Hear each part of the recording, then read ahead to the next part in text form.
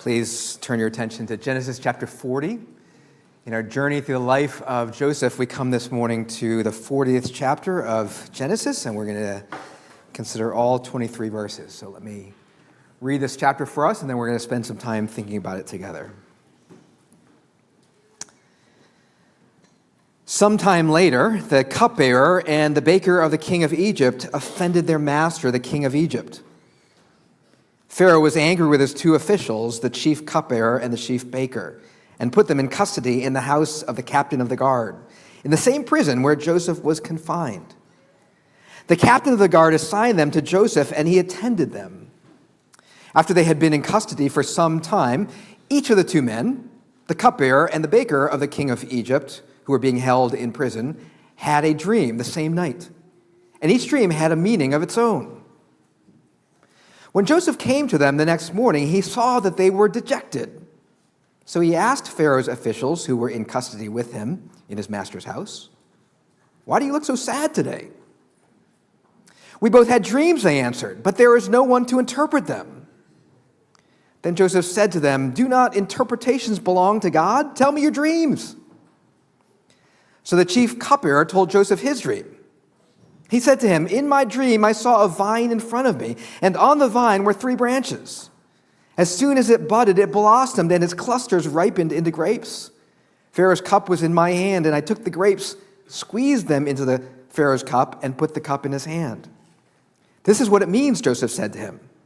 "The 3 branches are 3 days. Within 3 days, Pharaoh will lift up your head and restore you to your position, and you will put Pharaoh's cup in his hand, just as you used to do when you were his cupbearer. But when all goes well with you, remember me and show me kindness. Mention me to Pharaoh and get me out of this prison. I was forcibly carried off from the land of the Hebrews, and even here I have done nothing to deserve being put in a dungeon." When the chief baker saw that Joseph had given a favorable interpretation, he said to Joseph, "I too had a dream. On my head were 3 baskets of bread. In the top basket were all kinds of baked goods for Pharaoh, but the birds were eating them out of the basket on my head." "This is what it means," Joseph said. "The 3 baskets are 3 days. Within 3 days, Pharaoh will lift off your head and impale your body on a pole, and the birds will eat away your flesh." Now the 3rd day was Pharaoh's birthday, and he gave a feast for all his officials. He lifted up the heads of the chief cupbearer and the chief baker in the presence of his officials. He restored the chief cupbearer to his position, so that he once again put the cup into Pharaoh's hand. But he impaled the chief baker, just as Joseph had said to them in his interpretation. The chief cupbearer, however, did not remember Joseph. He forgot him. This is God's word. Please pray with me. Heavenly Father, we thank you that you meet us in your word and speak to us by your Spirit. We pray that you would do that this morning in this time that we have. We ask that you would speak a word to us, and we pray that you would give us open ears and open hearts. For this we pray in Jesus' name. Amen. Waiting is a regular part of life. We wait in line for gas at Costco. We wait for things that we have ordered. We wait for the delivery of them. And, of course, Amazon has shortened that wait considerably. We wait at the doctor's office. We wait at long red lights. We wait for a new song to drop. We wait for the weekend to come. We wait for the Knicks to be good. Of course, there are times when waiting is excruciatingly difficult. In 2010, when 33 Chilean miners were trapped 2,300 feet underground and had to wait 69 days to be rescued. That's hard to wait. Cannot imagine that.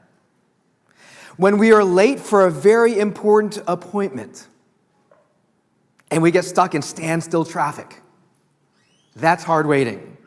Our heart races. We begin to feel our anxiety and frustration start to boil over as we're sitting in standstill traffic, and we start to count the minutes.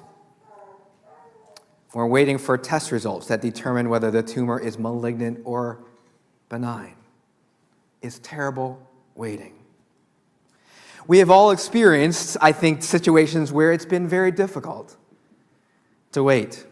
Genesis 40 is one of those times. Joseph is stuck in a very difficult situation in which he must wait. Genesis 40 begins sometime later as an indicator that significant time has elapsed in Joseph's life. He has been, if you tally it up, he's been in slavery or in prison for over 10 years. And his reflection on this is in verse 15. He says, I was forcibly carried off from the land of the Hebrews, and even here I have done nothing to deserve being put in a dungeon. And this word dungeon is the same word back in Genesis 37 for the pit that Joseph's brothers threw him in. In other words, Joseph has been at the bottom of a pit for over 10 years. And things happen in this chapter to give Joseph a glimmer of hope that he will be rescued from the pit, that the dungeon door will be opened, and that he will be released. But as quickly as the hopes are raised, they are dashed. Because the chief cupbearer, which you just heard, Joseph's ticket to freedom, forgets about Joseph. And so Joseph ends up right back where he started, at the bottom of the pit, trapped in the dungeon. It's as hopeless as when he was first thrown into prison by Potiphar. Maybe even more hopeless because hopes have been raised and then they're dashed. It's kind of like a long-distance race where you're running and you see the finish line and you're pulling for the finish line, and then suddenly you reach the finish line and then you're told there's 2 more miles to go. That might be the most physically, psychologically exhausting 2 miles you've ever run in that situation. I wonder if there's anyone this morning who is in that kind of waiting time, that difficult time of waiting. You might be waiting for a spouse. Or with your spouse, you might be waiting to conceive a baby. Or you're waiting for a job offer. Or you're waiting to be rescued from prison-like circumstances. God, how long, oh Lord? We're waiting for new staff members. Genesis 40 tells us that God sometimes makes us wait. Genesis 40 tells us that in the story that God is writing in our lives, there are some chapters of which the title is Wait. God is providentially in control of Joseph's life at every point, and yet he's forgotten, and he has to wait in prison for 2 more years. Abraham and Sarah must wait 25 years for the baby promised by God. Again, the psalmist repeatedly cries out, how long, O Lord? There are times that God makes us wait. This morning, what I'd like to consider together is what we should do when God makes us wait. What should we do when God makes us wait? And I would consider this morning Joseph as a model, because I think there are 3 commendable things that Joseph does as God makes him wait. Joseph serves, Joseph believes, and Joseph hopes. I'd like to look at those 3 things. First, Joseph serves. At the beginning of Genesis 40, the cupbearer and baker were told, offend Pharaoh. We're not told what they do, but they do something offensive to Pharaoh so that he throws them into the prison where Joseph is confined. Both were important men. Kings feared poisoning, and so the cupbearer had to be a very trustworthy person. He had ultimate access to the king, and so oftentimes cupbearers were wealthy, powerful, and influential people. Same with the baker. He had to be trusted as someone who prepared the king's food, and both these men were thrown into prison.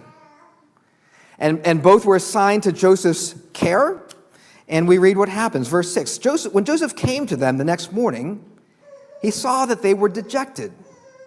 So he asked Pharaoh's officials who were in custody with him in his master's house, why do you look so sad today?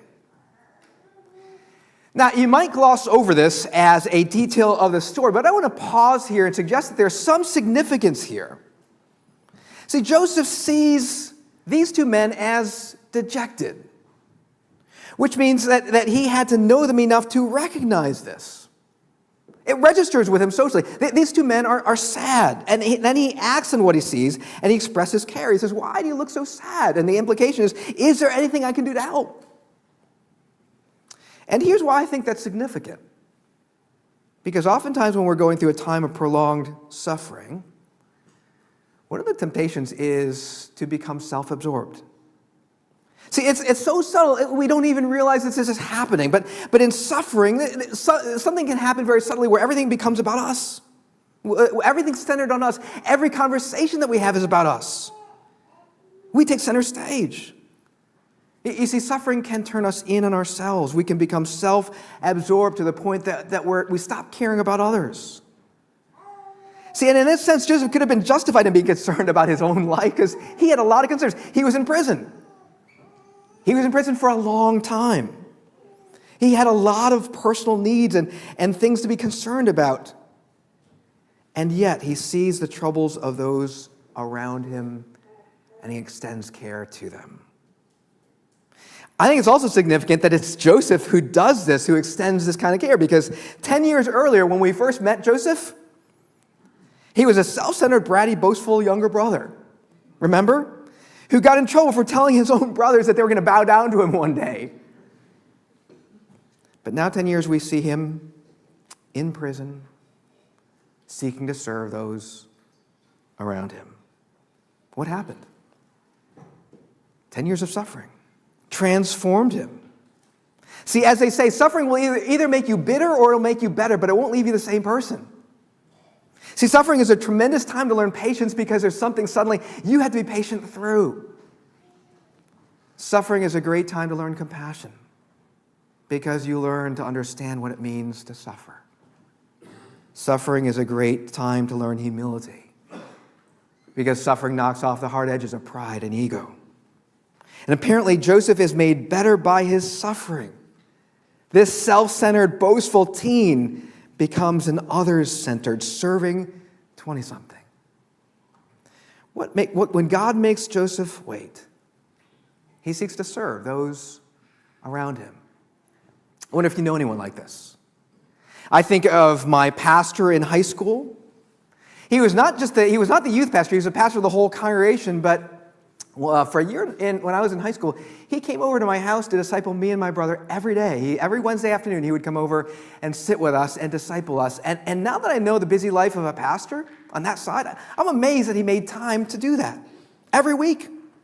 When I left for college, every time I'd come home on break, he'd call me up and say, "Hey, Dan, can I take you out to breakfast?" And he would ask me, "How are you doing?"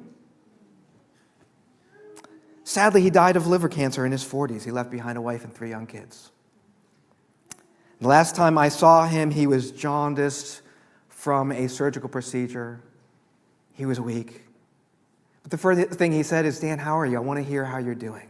It's my last memory of him, is his concern for me. When God makes us wait, we can serve those around us instead of giving in to self-absorption. See, how often do we wait until our lives are together before we try and help others? How often do we take care of our own needs first and try and get them all squared away before we seek to help the needs of others? How often do we wait until we're no longer in transition? And that's never in the Northeast. Before we wait to serve. When God makes us wait, even when our own lives are uncertain, we can still seek to serve others around us. And my friends, the silver lining of this, Joseph doesn't know this, but those he serves end up being the very means by which he gets out of prison. First thing Joseph does when God makes him wait is he serves. Second, Joseph believes. The reason why the cupbearer and baker are sad in verse 8 are they have dreams that trouble them, and they have no one to interpret their dreams. Now, here's what you have to understand culturally. Dreams played a significant role in ancient Egypt. There was a belief that was widespread in antiquity that sleep pushed you in contact with another world. Sleep put you in contact with a world where the gods dwelled, so dreams were seen as communication from that world. Dreams had meaning and were predictive, and so what built up in Egypt is this big culture, this big industry of specialists who interpreted dreams. Dreams in those days were signals of transcendence. And I know in the West we may not put much stock in dreams, but I think we still experience signals of transcendence. Charles Taylor, the Canadian philosopher, observes that we live in a secular age. No surprise to any of us. What that means is that the heavens have been closed off. We're trying to do our best to get rid of God and religion and every trace of them. We're only focused on the here and now. Charles Taylor says that we live in a secular age, but he says we live in a haunted secular age. That is to say, every once in a while, we encounter signals of transcendence. We get this sense deep down that there is something more than this world. One example is Julian Barnes, an English writer, who is an atheist turned agnostic. He wrote a book entitled Nothing to be Frightened of, which he wrote at age 62, as a memoir and meditation on the fear of death. It's interesting. The first line of the book is a very provocative line, I don't believe in God, but I miss him. In the book, he wonders why an agnostic should fear death. He says, if he has no faith in an afterlife, why should he fear death? How can you be frightened of nothing? And yet he says the fear of death is a fact of his life. He thinks about death daily, and sometimes at night he says he's roared awake and pitched from sleep into darkness, panic, and a vicious awareness that this is a rented world. I think the fear of death is a signal of transcendence. Barnes is not religious, but he also experiences signals of transcendence in religious art, which he loves. Mozart's Requiem, the sculptures of Donatello. He says, I miss the God that inspired Italian painting and French stained glass, German music and English chapter houses, and those tumble-down heaps of stone on Celtic headlands on which once symbolic beacons in the darkness and the storm. Julian Barnes recognizes that Western civilization is filled with God-inspired art, signals of transcendence. I think for many people, natural beauty is a signal of transcendence. See, there are these moments when we're on the beach alone at sunrise, when we're out in the backcountry and we look up at night and see the expanse of stars. When we're hiking and we come to a scenic overlook and the mountain range stretches before us. We're overtaken by beauty, aren't we? And aren't there moments where you say to yourself, there has to be something more? Beauty is a signal, I think, of transcendence, a whisper from God. The cupbearer and baker receive a signal of transcendence breaking into their world through these dreams. And they are troubled because they have no access to dream interpretation specialists. And they tell this to Joseph. And look at how Joseph responds. He says, do not interpretations belong to God? Tell me your dreams. He doesn't say, do not interpretations belong to the gods. He says, do not interpretations belong to God, the biblical God. In this polytheistic pagan culture, Joseph does not hesitate to bring up God. He does not hesitate to express his personal belief in God. It's his first thought, his reflexive action. See, when he says, do not interpretations belong to God, Joseph is declaring the God of the Bible's superiority over all the dream specialists, over all the Egyptian wise men, even over the Pharaoh himself, over all the Egyptian gods. It's what the Apostle Paul does in Athens. He's walking around that great ancient city of Athens, filled with great architecture, sophisticated culture, learned philosophy, the ancient equivalent to New York City. And Paul takes a walk around the city, and then he's speaking to the Areopagus, a group of the leading philosophers and people of influence in the city. And he says, people of Athens, I see that in every way you are very religious. For as I walked around and looked carefully at your objects of worship, I even found an altar with an inscription to an unknown God. Paul sees signals of transcendence all over Athens. And then he says, you are ignorant of the very thing you worship. And this is what I'm going to proclaim to you. The God who made the world and everything in it is a Lord of heaven and earth and does not live in temples built by human hands. Paul's reflex is to proclaim God in the context of a polytheistic pagan city. And Joseph essentially does the same in an Egyptian prison. When he says to them, "Tell me your dreams," he's expressing personal belief and even confidence in God in the midst of his own challenges. I mean, here's Joseph in prison. God has not really answered his prayers. He's still in prison. He is experiencing disappointment upon personal disappointment. If anyone had a reason to feel neglected and abandoned by God, it's Joseph. In his shoes, many people would give up on God.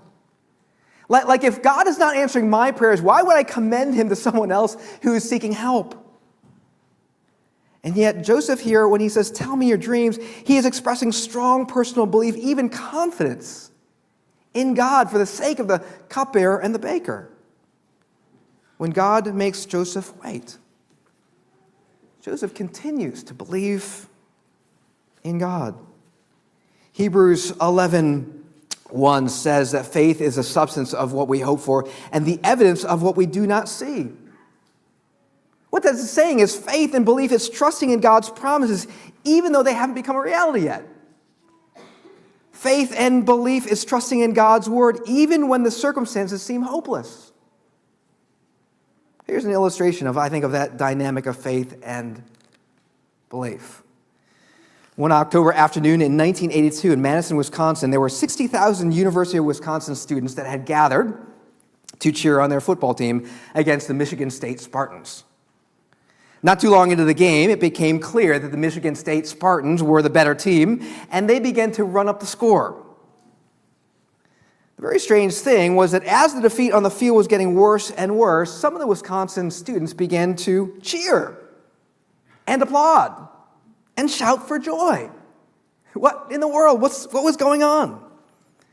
Well, 70 miles away in Milwaukee, a more important contest was going on. Game 3 of the World Series. And some of the Wisconsin students were listening to radios. This was the 80s, after all. They were listening to radios in the stands, and when they heard that the Milwaukee Brewers were beating the St. Louis Cardinals, they began cheering. You see the situation. They weren't cheering their present circumstances. The present circumstance was a defeat on the field. But they were cheering in the midst of their present circumstances because they had their eyes and ears on something else. Joseph is in the midst of an Egyptian prison. His immediate circumstances are bleak and hopeless. He's surrounded by pagans. And yet his eyes and ears are on something else, someone else. As we learned in the last chapter, Joseph was aware of God's presence even in the Egyptian prison. And so his reflexive response, when he hears about trouble or difficulty, he says, "We should go to God. God can help. We should go to God." His reflexive response was not, I should look inside, I should summon up resources from within myself. That's what our culture tells us right now, is to look inside. His reflexive response was not to work harder. That's the Northeast reflexive response to hardship. I've just got to work harder. Joseph's reflexive response was, we should go to God. God can help. My question to us this morning is, how can this be our reflexive response in hardship and difficulty? I would suggest to you that it comes this way. The more time we spend meditating on God's word and his promises than our circumstances, this can become our reflexive response. What does it mean to meditate on God's word and on his promises?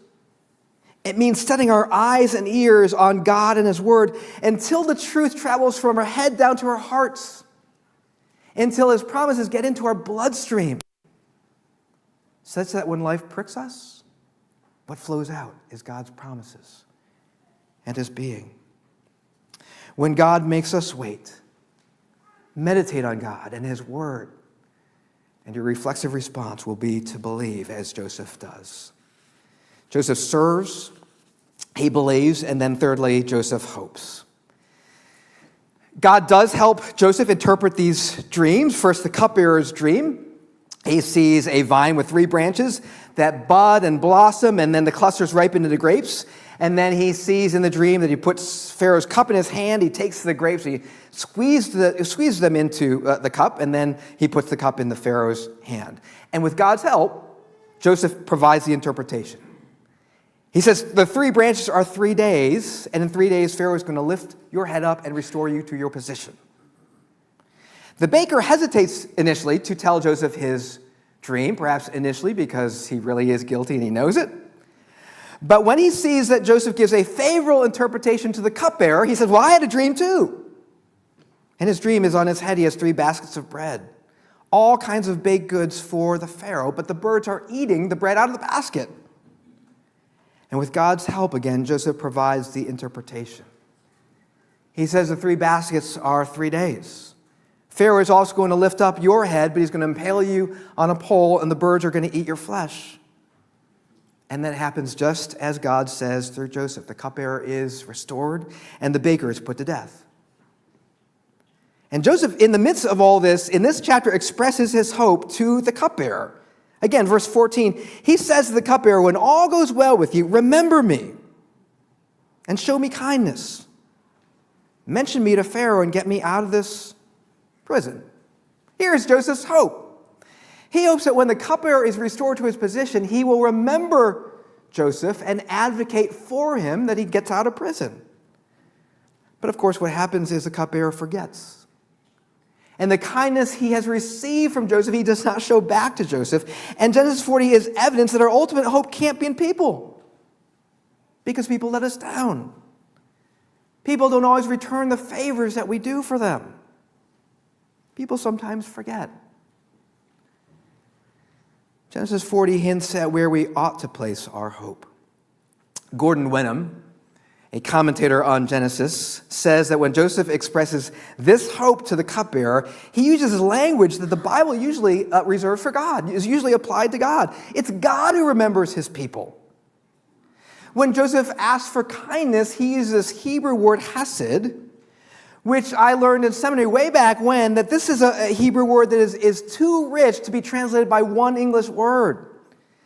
It encompasses these concepts of loyalty and love, of love in action and love in attitude. So it's usually translated by 2 words: steadfast love, covenantal love, loving kindness. And the consistent source of hesed love in the Bible is God. Lamentations 3, the steadfast love, the hesed love of the Lord never ceases. His mercies never come to an end. They are new every morning. Psalm 23, surely goodness and love, hesed love, will follow me all the days of my life. See, this is Joseph's ultimate hope, is that God will remember and that God will show him kindness. And that's what happens. In 2 years, God raises Joseph up to be second in command only to the Pharaoh. And in fact, Genesis 40, this chapter is a turning point in Joseph's life, though he doesn't see it. In this chapter, we know as the reader now, seeds are being planted for his redemption, for his rescue from prison. But of course, Joseph will have to wait for those seeds to bloom. My friends, how do we know that God will remember us? How do we know that God will show us his steadfast love when we're waiting at the bottom of the pit? This is the reason. Because we have one greater than Joseph, whose name is Jesus Christ. See, Joseph was thrown into a pit. He was forgotten there. He suffered humiliation because God was raising up in him a Savior for his brothers. In the same way, Jesus was not just thrown into a pit, he was cast into the outer darkness on the cross. He was not just forgotten, he was forsaken by his own Father on the cross. He was not just humiliated, he suffered the worst humiliation known to mankind on the cross. Because God was raising up a Savior for all his brothers and sisters. God remembers us and shows us kindness for the sake of his Son. If he did not spare his own Son but gave him up for us all, how will he not also, along with him, graciously give us all things?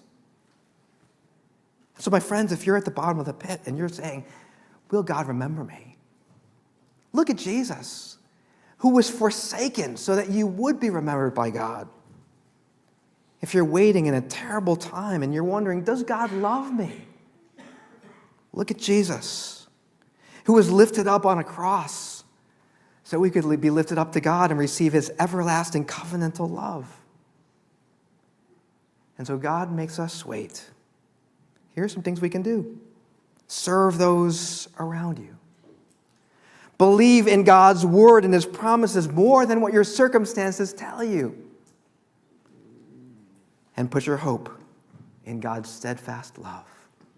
He knows you, as we sung at the beginning of the service. He knows your name, and he remembers you. Isaiah 64:4 says, since ancient times no one has heard, no ear has perceived, no eye has seen any God besides you, who acts on behalf of those who wait for him.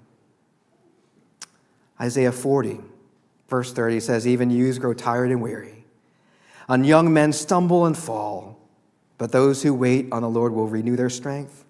They will soar on wings like eagles. They will run and not grow weary.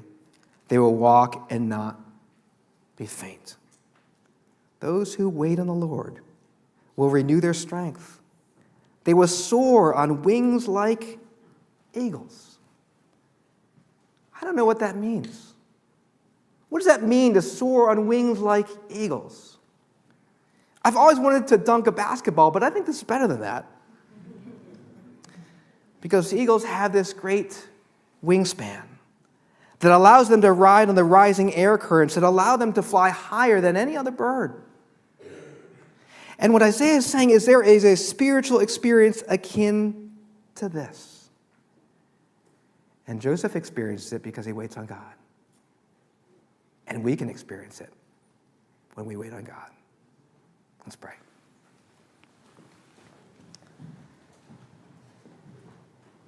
Heavenly Father, we recognize in Genesis 40 that there are times when you make us wait. There are chapters in our lives of the story that you're writing that have as its title, Wait. Lord, help us to first accept that. Help us to accept that you sometimes make us wait. And in that waiting, would you do your work? And would we respond to who you are by serving those around us, by continuing to believe in your promises, and hoping that you do remember us and you will show us your steadfast love. For this we pray in Jesus' name. Amen.